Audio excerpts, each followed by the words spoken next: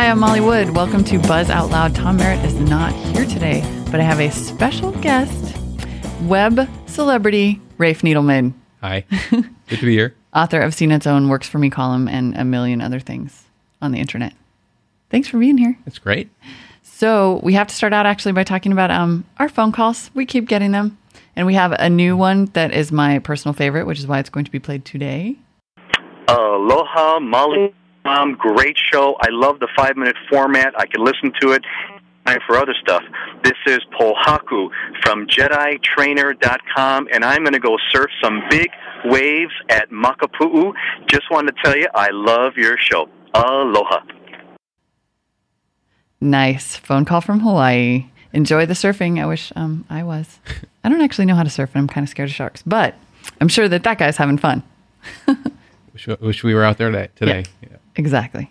So, Rafe, I know that you are recently getting super into blogs. Oh, yeah. Yes. Yeah. And so a little bit of exciting blog bait cropped up on the web today. Rumors, not even rumors really, but wild speculation that Intel may buy Apple. I love that rumor. Your thoughts? That's a great rumor. Oh, geez. Well, it'd be a great way. I mean, the Cringely column that you're talking about was it's it presented a great way for Intel to get back at the yoke of Microsoft by buying Apple and taking over the whole universe by shipping both chips and an operating system. Which Apple's kind of big. I mean, it seems Apple's big, but it only has a few percentage of the market. But the question is, why would Intel want to buy Apple when Microsoft is Intel's biggest customer? Yeah, well, that's the flaw in the argument there, you see. But I like to go right to the heart of the thing. It's a nice, juicy rumor. It is. Now, the thing that gets me about this whole story is among the Mac faithful, there's people confuse Intel and Microsoft. I mean, what is wrong with having a Mac powered by an Intel CPU? Big deal. Yep. It's the same OS, which is what everybody loves, right?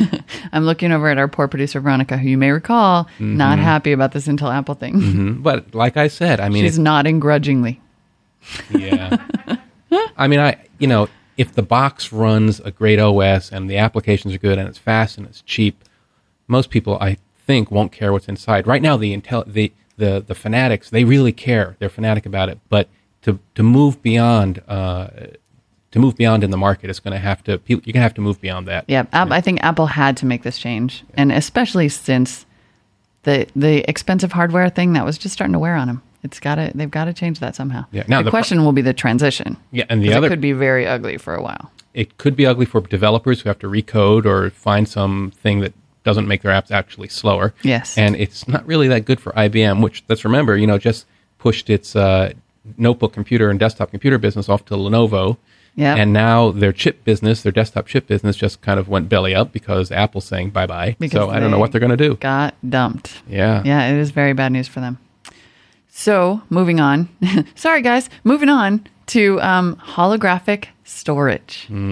Awesome. This is a story that Ray found on Engadget today about Optware, a company that is making a 30 gigabyte holographic card that can... I don't know. It looks like a credit card. It looks like one of those funny lenses that, that's the size of a credit card that magnifies your books, the lenticular lenses. Yes. But it actually stores 30, was it gigabytes or terabytes? 30 gigabytes. I guess terabytes. 30 terabytes would be awesome. That'd be cool. Yeah. I remember, many, many years ago, I interviewed this guy who was a CD or DVD drive manufacturer, and he was going on and on about holographic storage being the next big thing.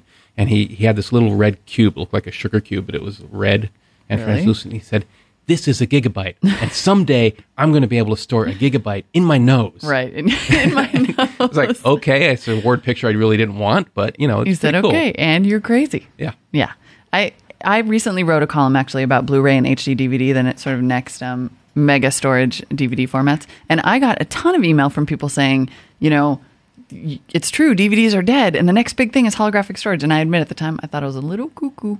Cuckoo sounding. But then here they have a picture right here on Engadget. Well, and if they have a picture on Engadget, it must be true. It must be true. But it is, I mean, we have to move beyond, we have to move beyond DVDs. The question is, do people actually need to have storage that they carry around, or is everything just going to end up on the internet anyway? Right. We have seen a big jump actually in popularity of like the jump drives and things like that. People actually do seem to want to carry things around. I mean, if only for example, that they're putting SD cards in their trios and their handhelds, and they want the life drive, the 4 gigabytes to just put in your pocket. That's right. Okay, next up. What should we talk about next? I know. My favorite topic, Halo. Yeah. Microsoft wants Hollywood to make a Halo movie, which I think is kind of awesome that Microsoft's like, dude, you should make this movie because we have a lot of money.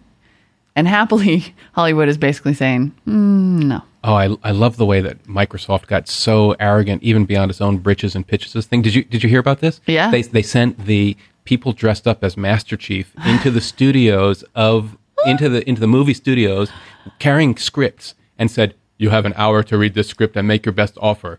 That's awesome. Meanwhile, so these guys are sitting there in the waiting rooms in their Master Chief outfits, and one of the guys like, "I got to take my helmet off." And meanwhile, you've got these guys at 20th Century Fox and Universal being like, "We're not doing. You can't do that. You can't just come in and say, make this movie. We said so." And the news.com story is awesome. It says, actually, it's a New York Times story via news.com. To many in Hollywood, it was a stunning display of hubris on behalf of creative artists and its client, Microsoft. But you know what I have to say?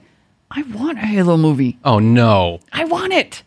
I don't care. Oh, these game movies. I mean, only Lara Croft is that any good. The rest of them, okay. Have a nice time at the movies. You know?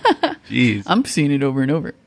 That is enough. If you enjoyed Rafe Needleman or me, or you missed Tom and you can't take it anymore, or if you have an opinion on how often our show should go and how long, please call us at 616-CNET, 800-616-CNET, or email us at buzz@cnet.com. Thank you very much, Rafe.